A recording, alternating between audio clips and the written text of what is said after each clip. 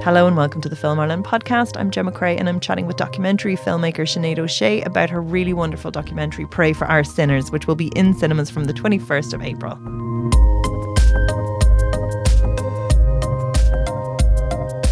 Thank you so much for chatting with us. Thank you so much for having me. It's great to be here. Thank you for having me. It was lovely. I saw you very briefly at the Catalyst International Film Festival where the film screened. It's such a wallop of a documentary. Like, it just smacks you over the face with like rage. Like, I was watching it and I cried, and then was like, I had to. I was just the timing of it was so that I had to take a little break and go back, because I was like, I'll get to watch half now and half later.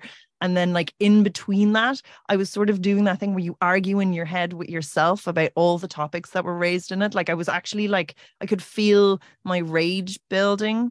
And then like, again, what came back, cried. Like, it was just, I think something you do so deeply beautifully is take these big, huge themes about the way women, for this one, it's about how women are treated in Irish society, and you make it so personal. And I think that's it. Like, you take these systemic problems and you find these women who, like, it's so hard to find people to talk about this subject matter, which is terrible, but it's like, you even discuss this in the film, which is so beautiful, and you get them to chat so honestly and openly. There's so much empathy for them. But also, I think what I really love about the film is how you're in it, and how your character is there, and how you relate to the subjects, and you're not like this disembodied, like, your voice is so strong. And I really enjoyed that as well, because I kind of feel like, it's more authentic. Like, it is, you are the person talking to that, and you do see that rapport there, and how it affects you as a person, and how this big systemic problem affects like the whole nation, then down to the town of Navan, and then down to these women, and then right down to you as a documentary maker who who's kind of recording this, and that rage is there, and I think it's just so it's just such a powerful film, beautifully put together, and there's so much oomph to it. So thank you to view. I found it quite stressful to listen to. I was just like, oh no, something bad's gonna happen. Thank you. They're compliments. I know. I just think like, is just my fundamental Catholicism. I just go like, please stop. This is so I know it's so long because I loved it so much. God, it's like little needles of joy, but like embarrassment. That was really stressful, but thank you. That's very kind of you. I don't know what to say, but thank you. So it's infecting. Like, it's not just something that you kind of catch. And do you know what I think as well? And I'm totally going to kind of like go through the whole thing and nitpick everything, and pick your brain about, not nitpick, pick your brain about how you did certain things. But what I think is one of the biggest testimonies to how Ireland has changed is that this has gotten state funding. Yeah, that's a good point. It's true. It was made under Screen Ireland's micro budget scheme. So that's a scheme where you're given €100,000 to make a film, which is definitely not enough money to make a feature film. But what they do, what happens is that you just get given that money, so you don't have to go out fundraising abroad or do co-productions or something. And so in this case, because some of the characters were quite old and it was in the middle of COVID, I just thought, now I have to do this right now. I don't know what's going to happen in the future. But it did cross my mind how remarkable this is. And, you have to fill out an awful lot of forms to get the money. But, they were, one of the questions is like, why is this an Irish production? And, you're able to say, well, this is a story of, how church and state worked together and how oppressed people became and how people stood up and resisted again and, formed resistance. And I just was, it is an amazing thing that Screen Ireland exists now and that there's funding for this kind of work, because a big part of the storyline is the fact that, the people who are resisting did reach out for help to the media in Ireland. And, they went to the Irish Press and the Irish Times and RTE, all the big names, and they couldn't get help anywhere. And so, yeah, I think that's a great point. We haven't really mentioned that yet, in all that we've been discussing around the film. We are really lucky to have Screen Ireland. I mean, like, no, nobody's perfect, but it is marvelous that there's a body dedicated to native filmmaking in this way. And yeah, that isn't afraid to tackle subject matter that is not generous towards the Irish state. And That's I not think generous, and that's not necessarily going to be commercial. We weren't thinking this could be anything other than a gathering of testimonies. And then slowly the project kind of snowballed and escalated and, found its way into big festivals abroad. But, the initial instinct was, this is a really good story. It's unusual. It's showing something positive. It's showing a resistance. Let's try to capture these testimonies while we can. It really is amazing that there was funding available for that. Yeah, it's funny because a few filmmakers have come to me and said, would you recommend the micro budget scheme? And I'm just kind of like, oh, I don't know. It's so tricky, that amount of money. I don't know if I would, but for this project in this instance, it was just an absolute gift. So tell me how, like, again, obviously you're so close to the subject matter, and I mean, it's just something that's so visceral. I think any woman in particularly that I know, there's not one woman who hasn't, even in my generation, who hasn't sort of still felt the ripples of the themes that are experienced in this, even through like the present healthcare system. I had a child in the past 2 years, and you can feel the unconsciousness of that you are like a machine that is designed to birth children in the state, and you don't fully have your own autonomy. And yes, we have changed the law quite recently, but it's not in full aspect. And when you go through the process, you do feel it. You see that repercussions there, and I'm like, so it's something I think we feel so viscerally. So I completely understand you being drawn to it as a documentary maker, but sort of why this aspect and why now as well. Yeah, it's funny. I had a baby recently too, and just to agree with what you say, like I had hyperemesis, which is very severe morning sickness, and I had that the whole way through, until the baby was born, and that there's a medication you can get that's free everywhere else, but in Ireland you have to pay for it. I remember just thinking, like, why am I having to pay a fortune, for this? And you're absolutely right. There's lots of aspects to maternal care that's very weighed down by past practices and past ideologies, I think, as well. Um, but anyway, for this film, I just finished making my first feature. A mother brings her son to be shot, which is it's so funny because I'm always saying, which is it's really like the title, it's such a literal title.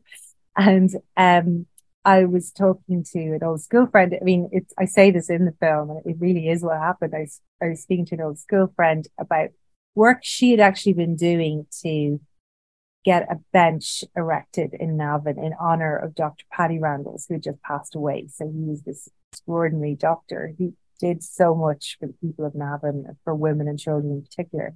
And she said he was such a great character, and he was particularly strong when it came to corporal punishment. And she told me bits and pieces out of the story that ended up in the film. But so I thought, well, that is amazing.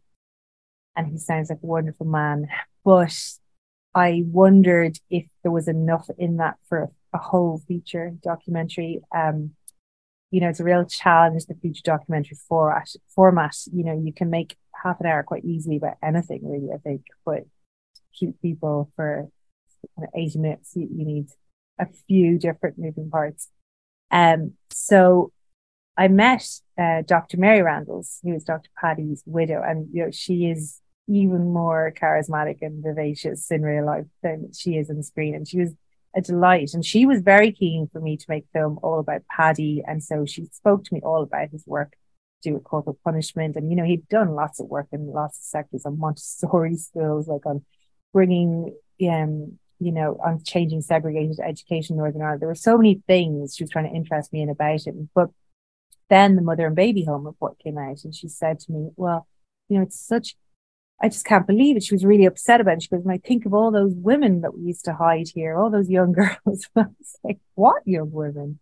And then she very casually, after 2 years, 3 years maybe, of knowing her, reveals that, they had kept women out of mother baby homes by hiding them in their house, that they had rescued women from mother baby homes, that they'd rescued babies who'd been kidnapped from their mothers, that had been this huge part of their lives. But kind of slightly typically of Mary, she hadn't really thought this was worth mentioning, which is so in keeping with what a modest and astonishing person she is. She genuinely felt like this was just it's so funny because she's such a contradiction. She genuinely feels it's both a normal thing to do and a common sense thing to do, but also was kind of aware that nobody else was doing this. So, she's always such a funny contradiction. And then, it came tumbling out further that, she had done all this work to do with contraception, and that she had opened up the first women's health clinic and the first family planning clinic outside of Dublin. But she was just so modest and reserved. I mean, I wouldn't be surprised at this point if I went back to her and she revealed something else extraordinary that she just hadn't bothered to mention to me. But anyway, I kind of felt, okay, now we have more potential stories. And now if we could find some of the women that she encountered, we can build a wonderful film that kind of shows this whole resistance. I hope I'm not being too long with it, by the way. No, like two of those women's stories, I was just like about the babies. It just got you on such a visceral level. And it's just the church didn't expect you to put up a fight. And if they didn't have somebody fighting her corner, they were like, all right, these are easy marks, these are babies we can just take. Yeah. Like that, if they didn't have someone with that gravitas fighting their corner, like it's just it shows the importance of activism and that selfless fight and using power to support somebody and the difference. And I think you say that yourself in your voiceover, like it's the people that didn't have a voice, that were vulnerable, that were sort of didn't have that network, were the people that were preyed on the most, but it's so gut-wrenching when you see like how traumatized these women. I know it's a funny kind of conclusion because it's not a Hollywood film, so they are rescued and there are happy outcomes, but they're completely traumatized by what happened to them. So it kind of is funny. It's funny because this film has played in a lot of US festivals, and I felt I was presenting a quite positive film, as enraging and upsetting as it is. I was like, but these are people who got away, and there was an actual resistance. And there are very few stories like this at home, but all the audiences there were just kind of devastated, I suppose, by everything they saw.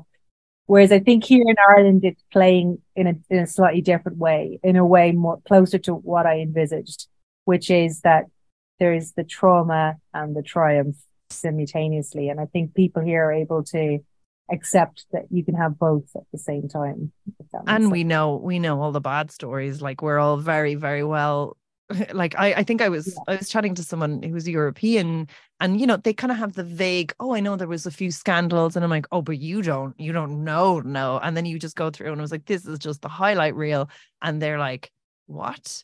And in living memory, like so much has happened in living memory. And I think your film just highlights it. And what I love about it is it's like even the text is angry, even though it's quite like and I'm like, yeah, it's quite like factual and peered back, but I'm like, but I can feel that rage when I'm watching it, and I'm like, yeah, because I have that rage. Yeah, no, I wondered, is that overkill to put that text at the end? But I was just like, I have them all here now, so I might as well just say, because the But rest it's of them, it's very factual though. It's not going like, and they're disgusting, adding that thing there. But I'm like, you're just putting up mostly facts and mostly a description of what happened and Peart Brack with very little adjectives and stuff. But it's just, I can feel it, like, and I think it's the lived experience for so many of us now.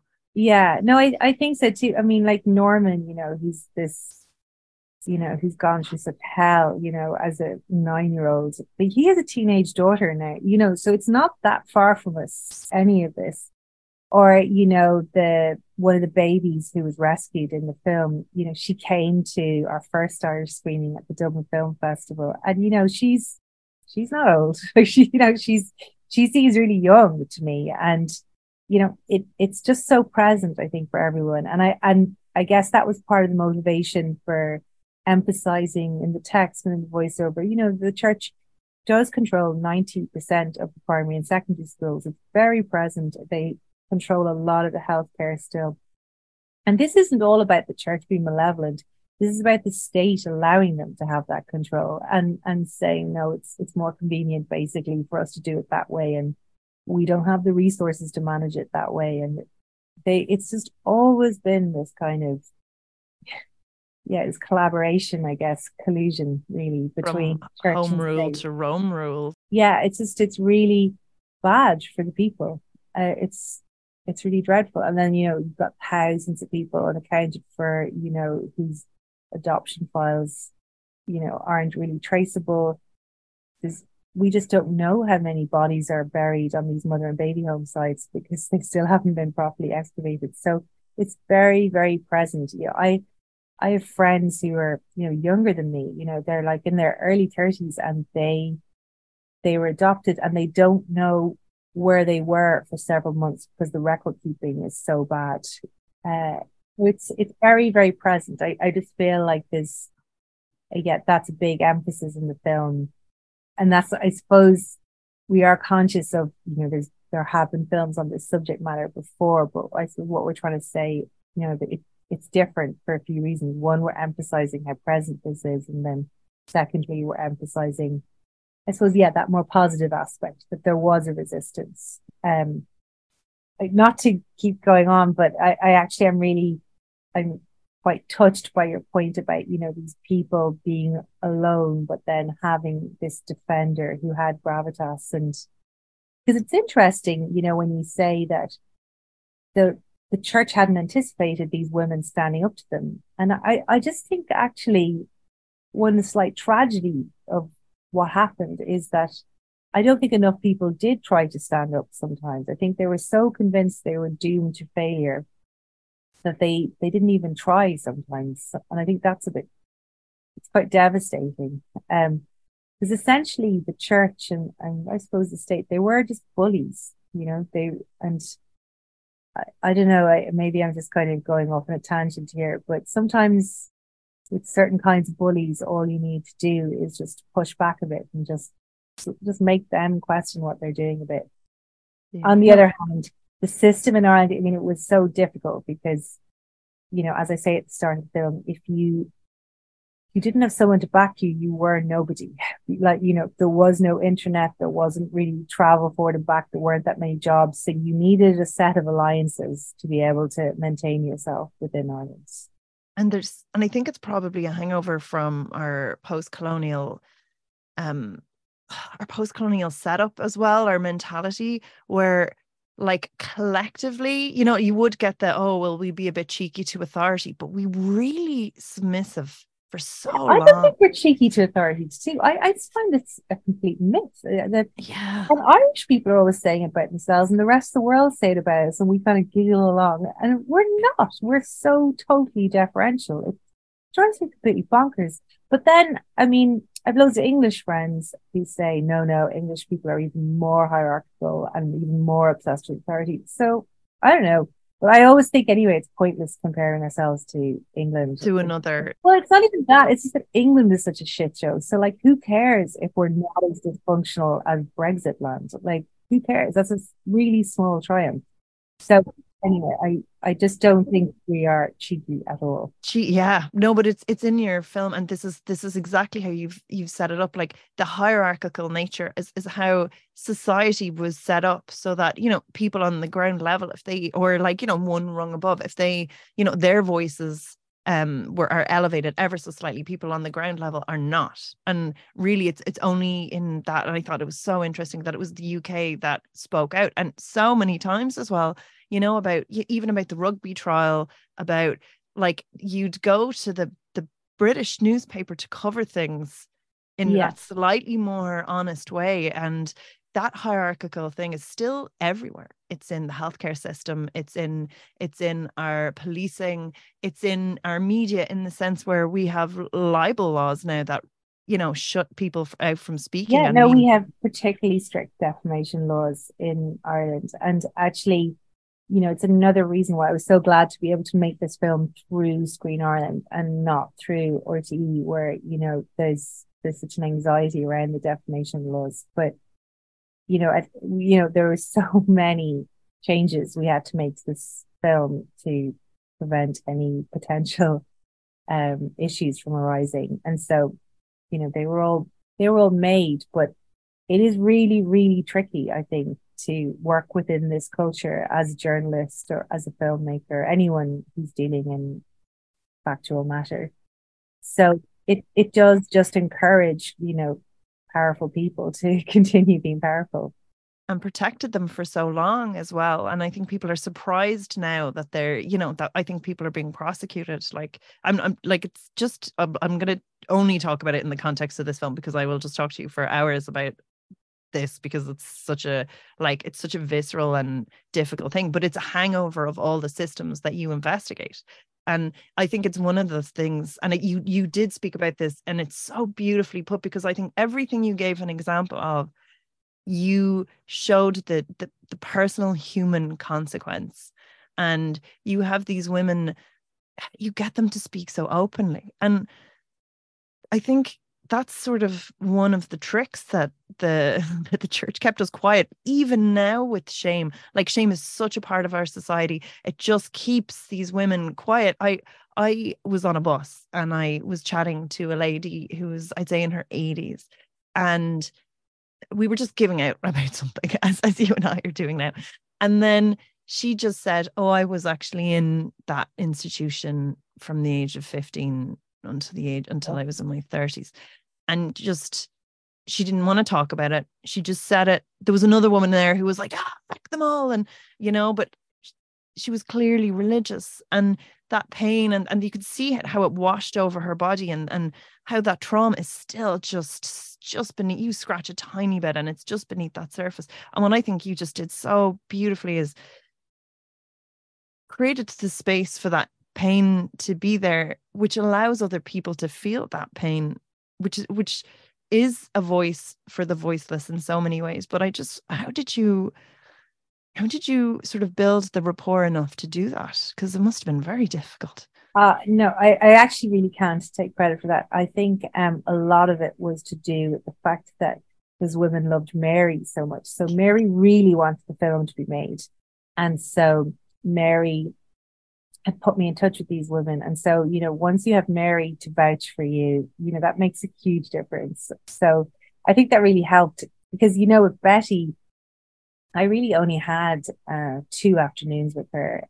So I did the first interview with her where she spoke about the home, and then the second time I met her, we spoke about her experience of giving birth, which was utterly harrowing, like really shocking. Because it's such But a horrific it's experience. just unbelievable. But you can tell the pain.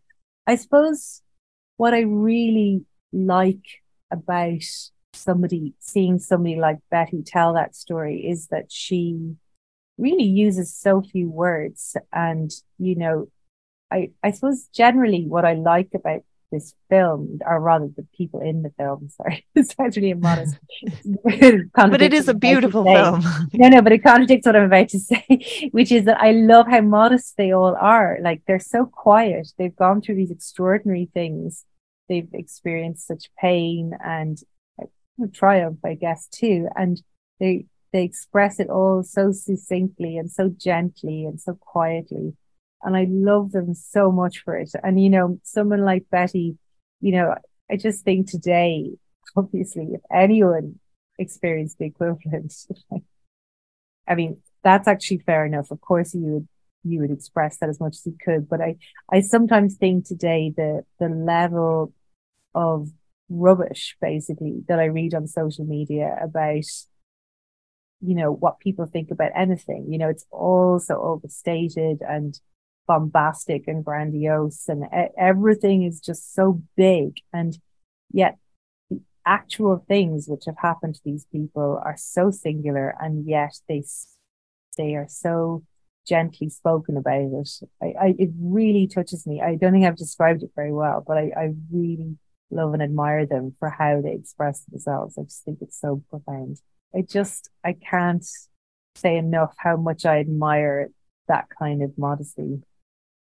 And was it cathartic? Like, what has the response been on the ground now? Because it's screened in quite a few places. Yeah, it's kind of mixture. As I was saying, so it screened first in Toronto, and did a very nice response there. I mean, it's funny because it's always quite hard to evaluate what is having a successful premiere in Toronto, because there are like Harry Styles and Taylor Swift on a red carpet close by, and so you're very much not of that ilk. But we had a lovely crowd there, and there were quite a few people of Native American heritage who had experienced some of the schools that the Catholics had controlled in Canada. So they spoke with me afterwards. So it was very interesting to hear that perspective. And then there were quite a few Irish Americans or Irish Canadians in the audience too. And then similarly in the US, we played quite a few festivals there. And, it's just kind of surreal to say any of these things, because this wouldn't have been the trajectory that was expected for this film really at all. It was seen as a very small film. Um, and and now we have our Irish cinema release. So we had the Dublin Film Festival actually, sorry, first. And that was brilliant. That was a homecoming for the film, and the participants, some of them got to see it for the first time. And I'd been really anxious about them seeing it, and I had wanted them to see it with kind of the warmest audience possible. And it was beautiful. It was really great. They had like huge standing ovations, and people burst into applause at one point when Mary was talking about mother and baby hugs. It was just beautiful. Betty was there with her daughter. They're saying Ethna was there. They kind of sobbed and they laughed, and everyone hugged them afterwards. So that couldn't really be bettered, I think, as an experience. And then next, we're going to very next screening is in Navan, and then London, and then we have our Dublin, Ireland release on the 21st of April. Exactly. Are you nervous about the Navan? Yes. Yeah. I think I'd be the most, like, you could be like, oh, I'm going to Toronto and go to London. But I think I'd be the most nervous about it. No, I always said that I'll get my comeuppance. I am. I mean, I guess there's a few reasons for it. It is, as I say in the film, I don't want to get any of my family in trouble. My sister is a teacher actually in the school where Norman used to go, even though it's changed hands now. And my other sister is an occupational therapist there, and my parents live there. So I really, how all places in Ireland work. It's the same in Dublin. It's just you just don't want to upset anybody. But then that's kind of the whole problem sometimes. We avoid saying things because we don't want to upset anybody.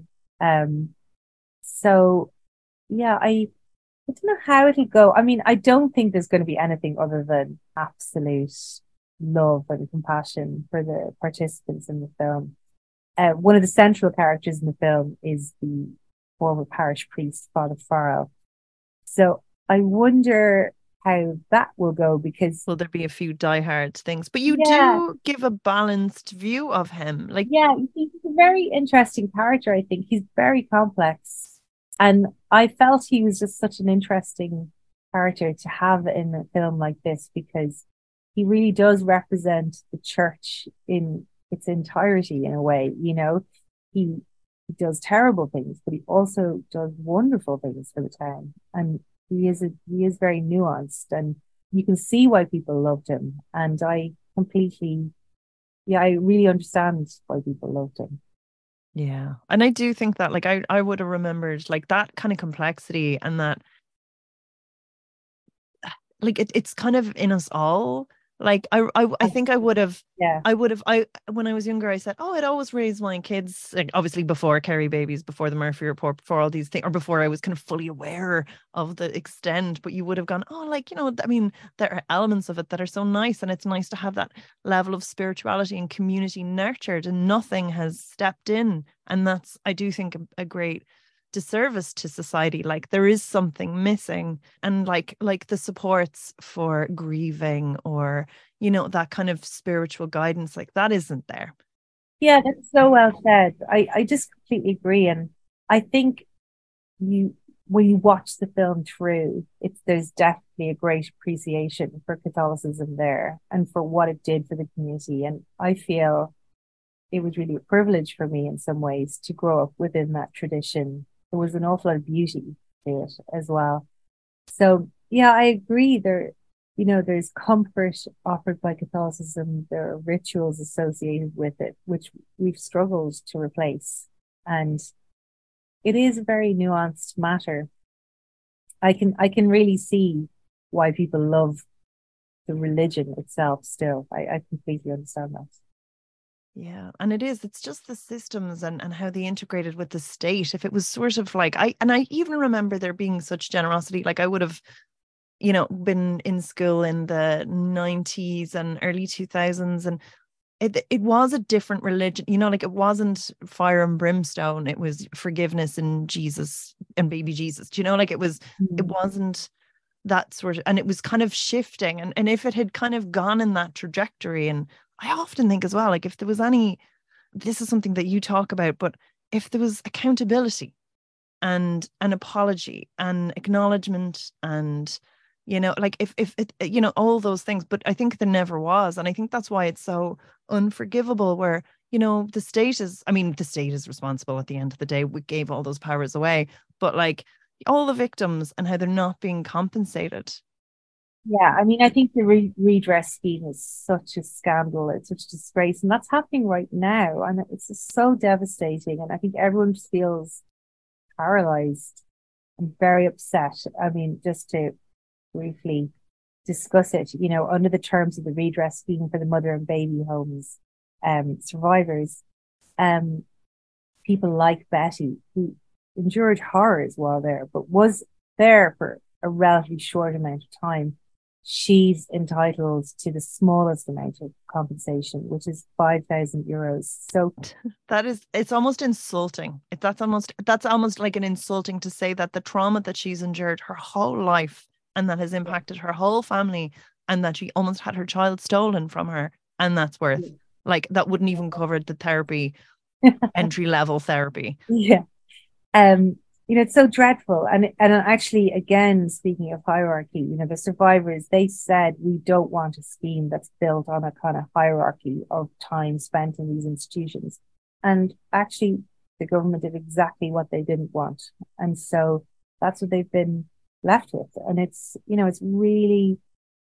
just really upsetting and sad for all the survivors. They've been encouraged to kind of divide amongst themselves, because some people are entitled to like larger sums of money. And it shouldn't be about, it just shouldn't have been divided up in those terms. And people are really rightly upset. And that's happening right now.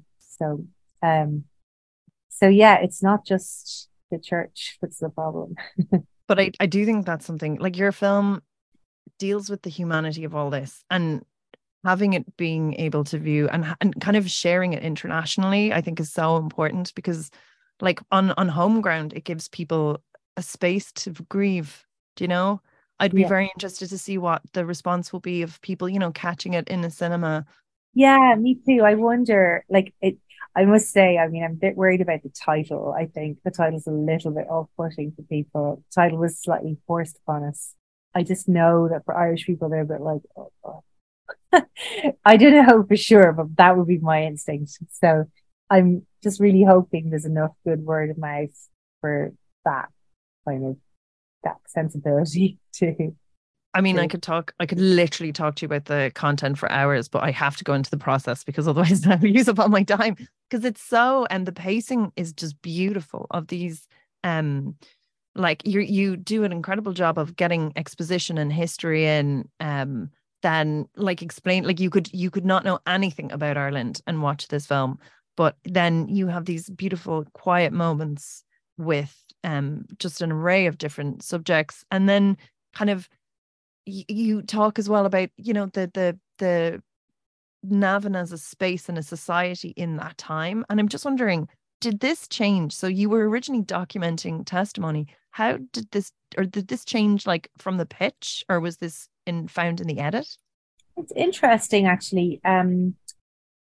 It's actually very close to pitch that I sent to Screen Ireland. So I was always saying to them, I'm going to build it around some testimonies.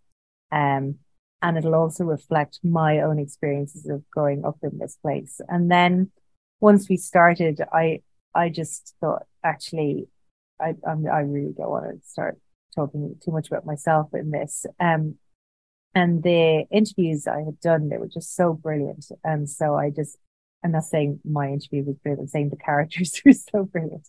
And so I was like, okay, this is actually quite a simple structure now because they're all retrospective. So I was like, all you need to do is just tell their stories chronologically. That's all you need, because they're so powerful, and the stories, the content is so powerful, the way they're told is so powerful. So that was what I went with, and I made a rough cut, basically using that structure. And all along, I'd asked an old friend who's a filmmaker herself, Maya Darrington. I had asked her if she'd co-produce with me. And so really what I wanted to do was like look at my cuts and give back notes because she's such a good filmmaker. So she watched, an early rough cut, and she was like, I think they're great, but you are gonna have to talk about yourself and put yourself in and like talk about Navan and give us some context around Navan.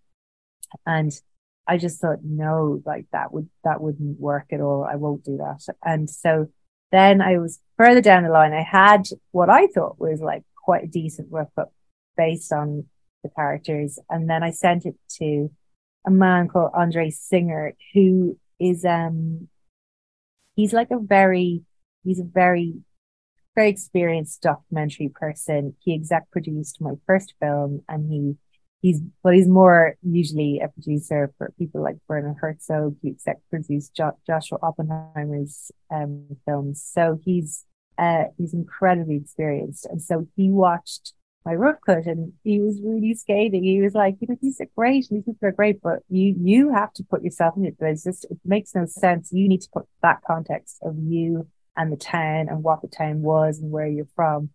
And I was like, oh God. And so I had to go back to Maya and say, you were right. You were right months ago. And I completely overlooked what you meant. So I was really worried that I thought it was really egotistical and was kind of whinging at both of us going, I don't really want to do an author doc. And I just think I've always like been in love with the idea of making this beautiful observational documentary, which this wouldn't have been either. But anyway, I just didn't massively want my voice in it. Anyway, in the end, I did. But I suppose I've gone for a fairly sparse voiceover. And yeah, I just see it as a way to facilitate the stories of the others and to explain what Navan is, or to explain what it was to grow up Catholic in the 1980s and the 1990s, or what kind of government you had, or what the teaching of Catholicism was. So it's really just an information providing exercise. I really did not want to talk that much about how I was feeling or like how I felt when I met Mary, stuff like that. So I think it kind of works. I'm quite experienced at documentary edits. Like they're my favorite bit of documentary making. I think most people in documentary probably feel the same. It's very creative, the editing process. And so yeah, my other big problem with the edit was that we just really had no money and we didn't really have any editors for a long time. So I had to work with a brilliant person called Enda O'Dowd, who worked with me on my first film also. But we had to we kind of edited it in like 5 weeks, but spread over 9 months. We only had enough budget to do it that way. And so that's a very difficult way to work. And is But it easier for fresh eyes if you're doing it with that much time?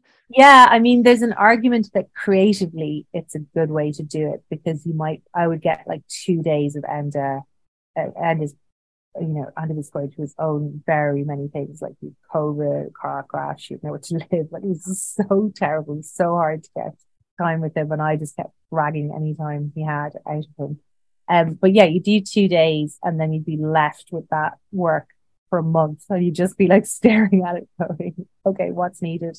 So yes, there is an argument that it was a very tough but probably valuable way of conducting an edit, but obviously no production producer, broadcaster in the world would advocate that as an actual working process. It's deeply impractical. So you had mentioned that actually a good chunk had to be taken out of this. And is this what you find would be the norm about like kind of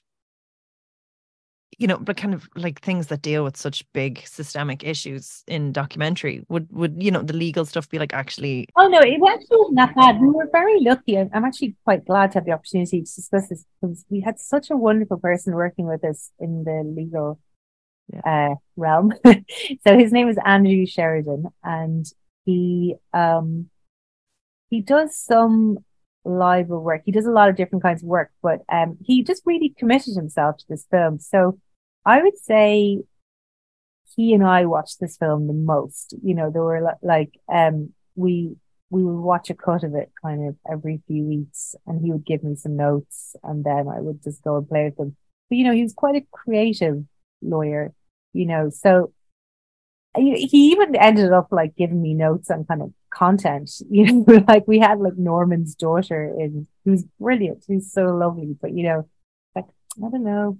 I think you're gonna have to like put a bit of time. It was very funny. Anyway, he was just a fantastic person to have on our team where, there'd be stuff that there wasn't really that much stuff that we took out really actually when I kind of come to think of it properly. It's more that we had to just really justify everything that was there legally speaking.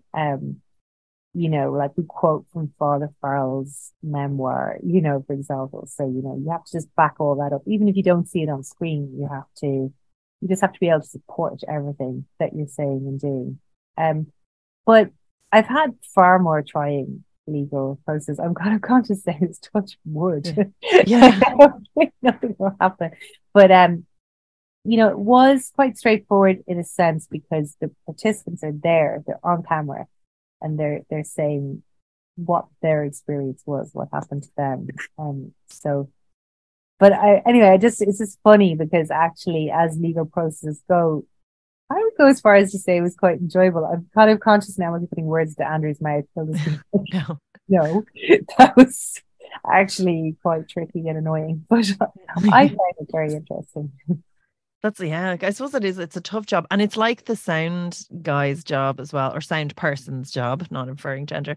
That it's like the thing where your job kicks in when there's a problem, so you don't get to do the fun stuff, like the creative building, the finding solutions. You're like, actually, sorry, you love that. We're gonna have to sort that out or get rid of it. Like it's. I know. I mean, it is sad saying goodbye to things that you really like. It's funny, we've made a TV cut down as well, and I was really dreading that. But actually, it was amazing. I was able to just take huge chunks out without a backward glance. And how was it securing rights and stuff like that, Yeah, especially on that that stuff budget. actually is extremely painful. Really, really frustrating. So the I think the most important piece of archive in the film is that NBC footage. You know, it's when the US News Channel comes to mind. It's just an incredible thing that happened. And they interview the children about the corporal punishment they've experienced. And so, you know, it was absolute gold. I'd already, you know, gotten the okay for the film before I started. I was actually doing an interview the other day with somebody and they were like, but why did you just make this a feature? This could have been like a multi-part series and possibly it could have been in retrospect and we'd all have been paid and it would have been much better. But anyway, so the archive though, you have to pay for something like that. You have to pay a lot of money. So, you know, that took up like a quarter of our whole budget. Like it was absolutely crazy how much money Oh that my I didn't pay God. myself, basically. That was how this film was made. And I worked every day on it.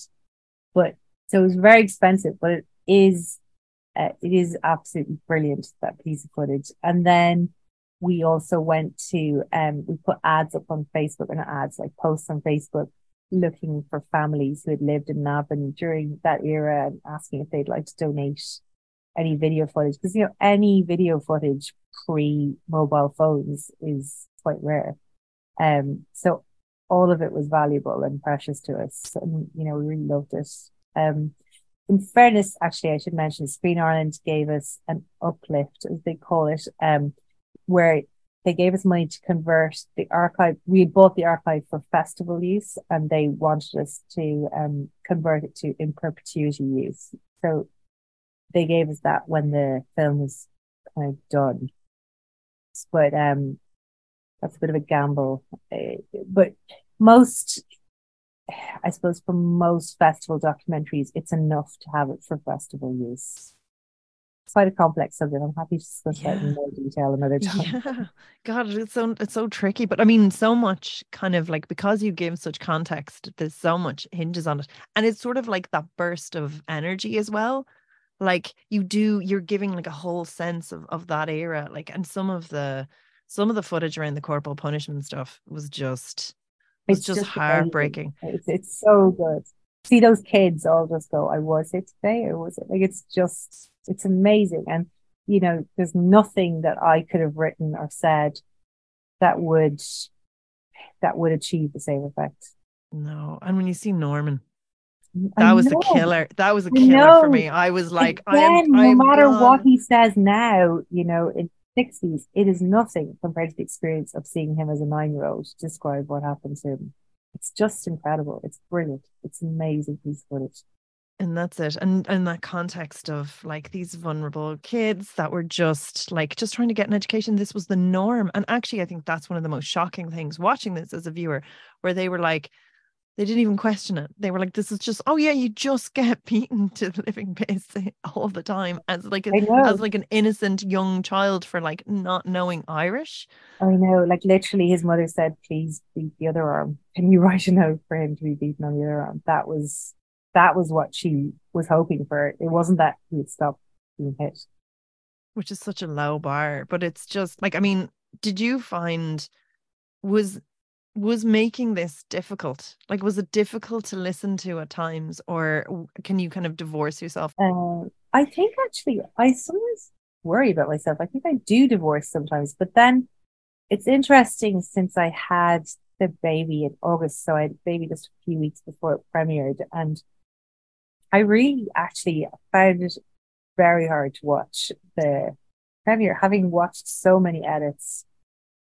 But you know, there's that this footage basically of like babies from within mother and baby homes, and you know, their little tongues were all kind of hanging out of their mouths because they were hungry. And I was so attuned by that point to, I suppose, my own baby being hungry or not. I found it very upsetting. Because obviously that was the reality of thousands and thousands of babies, that they were hungry and they weren't being looked after.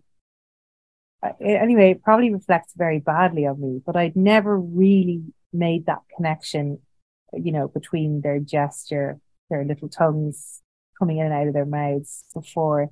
in that way until I sat in the cinema in Toronto watching it. It was just, oh, it was really horrible. I found it very upsetting. And actually, I found that when the babies were being stolen, I found that very upsetting. Like I found it, I think there's like this visceral feeling where academically, oh, that's very sad. And I feel sad for that woman. But there's this bit where you actually just, you kind of, your body feels it for a moment where it's just much more tangible. Yeah. It's funny, a friend of mine was watching the cinema and she was at that piece, and then, not to spoil it, but like the Yeah. outcome isn't as terrible as you think it's going to be. And she guessed when it was about to turn, and she was like, "Oh, just thank God, because I can't take this anymore." Like it's too awful. She too had just had a baby, and she was just, I can't take this. So yeah, it's funny. It's you have to be careful how you introduce the film, because you don't want to be too positive, but you don't want to be Yeah. too negative either. It really is a mixture of both.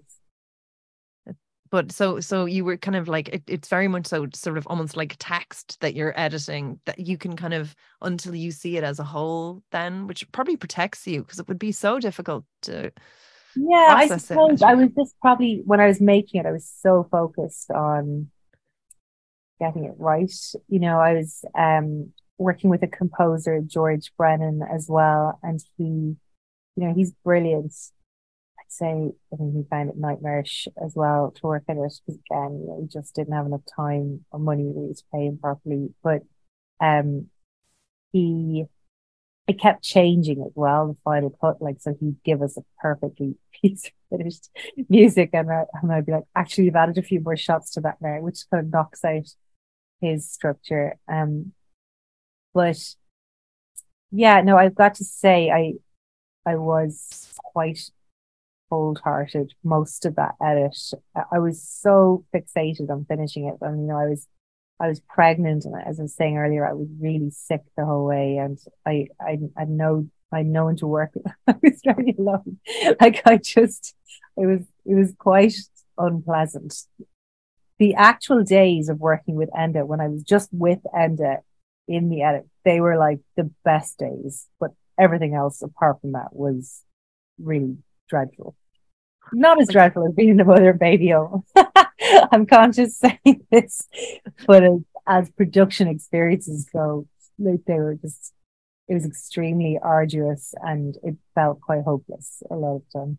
God. And then what's there is so polished and gorgeous. Like there's no sense of that in the I final know, it's so product. Like it's strange that it's because it felt, I mean, when I look back, it's so embarrassing. Like, I sent a rough cut to this festival where I'd screened before, and we didn't get in, and we were like, "That's so weird." And then we looked at the rough cut. There was actually like a giant black hole in the middle of the cut that we'd sent. Like, that film was so rough for a really long time. Like, it was. I don't know how it looks so much more polished now, because it really had a very, very short edit by documentary standards. I mean, it's actually not really that polished either. Like, I was talking to an American sales agent, and he's like, you've really got to work at a proper budget next time. And I was like, I certainly would like that. And he was saying, you've got to improve the look of these things. And I was like, I know, I want to. I thought And I mean the stock footage, like there's such good kind of pacing. yeah, there's I good thought ideas, but I suppose the maybe he's talking about like the interview setups. They yeah. look very, very DIY, which they kind of were. I think there's a particular look for those big American documentaries, and this certainly is Oh, not like it. that kind of studio, like Yeah, and the person in the middle of the frame, and they're like looking down the camera, and then there's a second camera like looking over their cheek and nose. That kind of look. Um, I guess that's kind of partly what he was talking about. But I much prefer uh, seeing them in their home and yeah, chatting. I I don't know. I prefer. kind of feel I like think the that's a intimacy lovely. created this film. As I say, I think this film works. But I can also see why for him it seems pretty lo-fi. I think that's what he was getting at, really. Have you thought about like future projects? Have you said, okay, like look, I'm sort of putting this to bed and I want to do something lighter? Is there things that you Um, want to go yeah, I towards? mean, Because honestly, like, it's funny that sales agent just mentioned. He was like, "You any ideas for famous people? Any at all? And I was like, well, not really right now, but I was thinking the other day, I would love like just to, make not like a fluffy film, but just, just something that was unequivocally celebratory. This is celebratory too, but there's quite a lot of nuance to that. Um, so that would be nice, but most of my ideas are a little bit grim, or like not entirely grim, but like they're a bit gritty, I guess, at least. So yeah, I'll have to see. I'm hoping this adventure, as pleasant and as extraordinary as it's been, will conclude in the next sort of few weeks or months at least. It'll play Sydney Film Festival next in June, and it's got a release in the UK with Dogwolf on April 19th. And it just feels like it is kind of coming to a natural end around those events. So yeah, I think this might be the end, and then I will move on. I've started a few other things too, but they're not really the kind of escapist dream that I'm actually learning. I would much prefer to do something just nice and soft for a little while. And I presume it's the same in documentary where, it's all about securing funding. So it's like what ideas land with, co-pro or like, like Absolutely, what. like you really need a few projects in development, really. I have a production company, which I always feel a bit of a fraud saying because it is me, the production company. But I have a few projects in development. So yeah, you're trying to figure, or it's not, you don't always have much agency really. It's just, what makes sense, I suppose, for a co-production or a financier, how much budget you might need. These are the things we just talk about incessantly, much more than creative things a lot of the time. And do you like, is it a case of you'd have to go to like European festivals with a sales document and a pitch deck and Yeah, yeah. be ready to go when this film comes out with like your next 5 pitch decks in case you're like, oh, you do something else? Yes, I have this. Like, do you kind of have to be prepared for these? And then while Yeah, pregnant? yeah. Oh well, I didn't have to do much of that with this film when I was pregnant because it already had its financing through that micro budget scheme, and then you just email a link to the festivals, so you don't actually have to go in person to get a film into a film festival. You just fill out an application form, but to raise money for a film, yes, you do have to go to markets a lot of the time, or you have to do a lot of Zoom calls.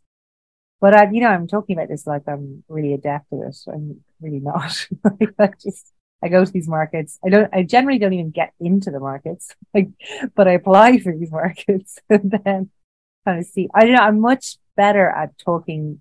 I'm very. This might sound like false modesty. It's really not. I think I'm not reassuring to financiers. I don't think they feel very excited talking to me, really.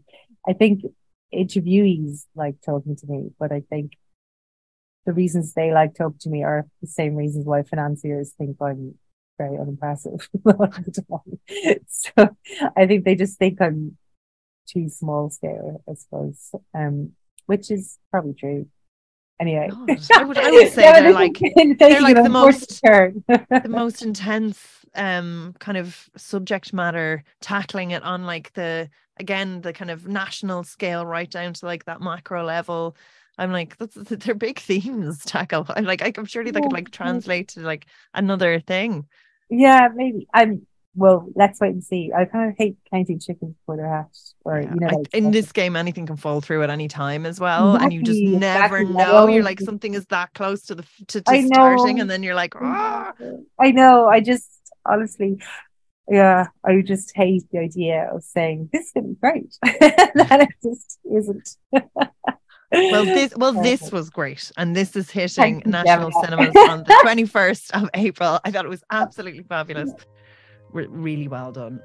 So thank you so much for making such a lovely film. But thank you so much for a beautiful interview. That was so kind. I've never spoken for such length. So thank you. Brilliant. Thank you so much.